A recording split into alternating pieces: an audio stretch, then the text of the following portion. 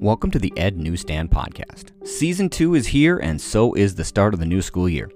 If you're a new listener to the podcast, each week I review educational tips related to Google and Apple products, or I just give you general ed tech tips for your classroom as I present them in my weekly newsletter to teachers.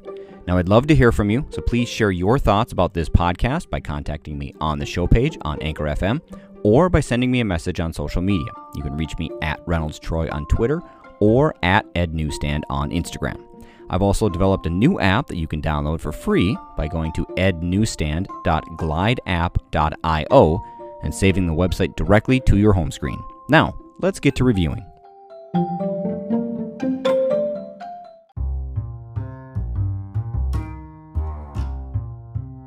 In this week's episode, we are going to take a look at some of the new Google Classroom updates. And I say updates because Google Classroom isn't necessarily new, and the reason for that is the article that I have linked to the Google blog is called Time for a Refresh, Meet the New Google Classroom. So the refresh is the key that I want to hone in on within this newsletter this week. One of the big updates to Google Classroom is the classwork page. Now, classwork used to be part of Google Classroom, and then it went away, and then they brought it back, and teachers had the option to click it to make it available to students or just not click it. But now Google has said, we're just going to make it available for everybody. Everybody has classwork starting on September 4th. Everybody's got it no matter what. And if you're unfamiliar with what the classwork page is, the classwork page lets teachers better organize assignments and questions by grouping them into modules and units. So you choose the topics and stuff that you want in when you create an assignment, and so students can find the assignments or questions better through the group. It's not just a general stream like you have on the One tab. Classwork has a better way for you to organize the page. So the page is dedicated for classwork, and the stream area is a better hub for class discussions and different activities. So the classwork page is conveniently organized on a separate page to reduce clutter so students can have discussions in the stream and better develop their online communication skills within their classroom community. And not only that, but if they're developing their online communication skills, that will carry over to their everyday life and also ties in with a little bit of the digital literacy and digital citizenship that all students kind of need to go through, I believe.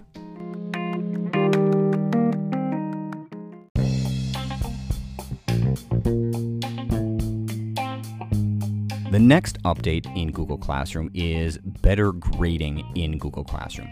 Now, I know Google Classroom does tie into a lot of student information systems, so depending on what your district has for their student information system, you might be able to sync your SIS, your student information system, with Google, and so when you grade things in Google, it automatically drops back into your SIS. So that's something that I might talk to your tech department about and see if that's an easy way to do it so that you're not entering grades in kind of two places. But the better grading part in Google Classroom is the gradebook allows teachers to easily input and view grades across classes with students. So this ability to view all assignments and grades in one place, which is super nice. So teachers that way can stay organized and holistically follow the performance of an entire class and look at it over time like you would normally see a regular gradebook. If you want to dive a little bit deeper into this, I have a link within the newsletter, and the newsletter, the blog post on Google is called More Time for Feedback with Improved Planning and Grading Tools. So I definitely encourage you to kind of check out that blog post. Also with the grading, instructors now have a comment bank. So this is kind of a really big thing if you do already do a lot of grading within Google Classroom. The comment bank allows you to easily save and reuse commonly used feedback that you might have for students. So you can have good job or great point or those sorts of things.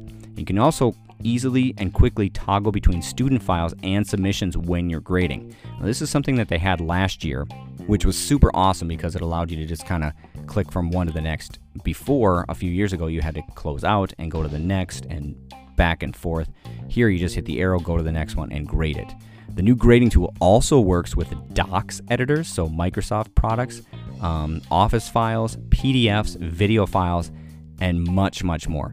The grading has become a lot more robust in Google Classroom, and now if you are not using Google Classroom as your learning management system, now might be a great time for you to switch.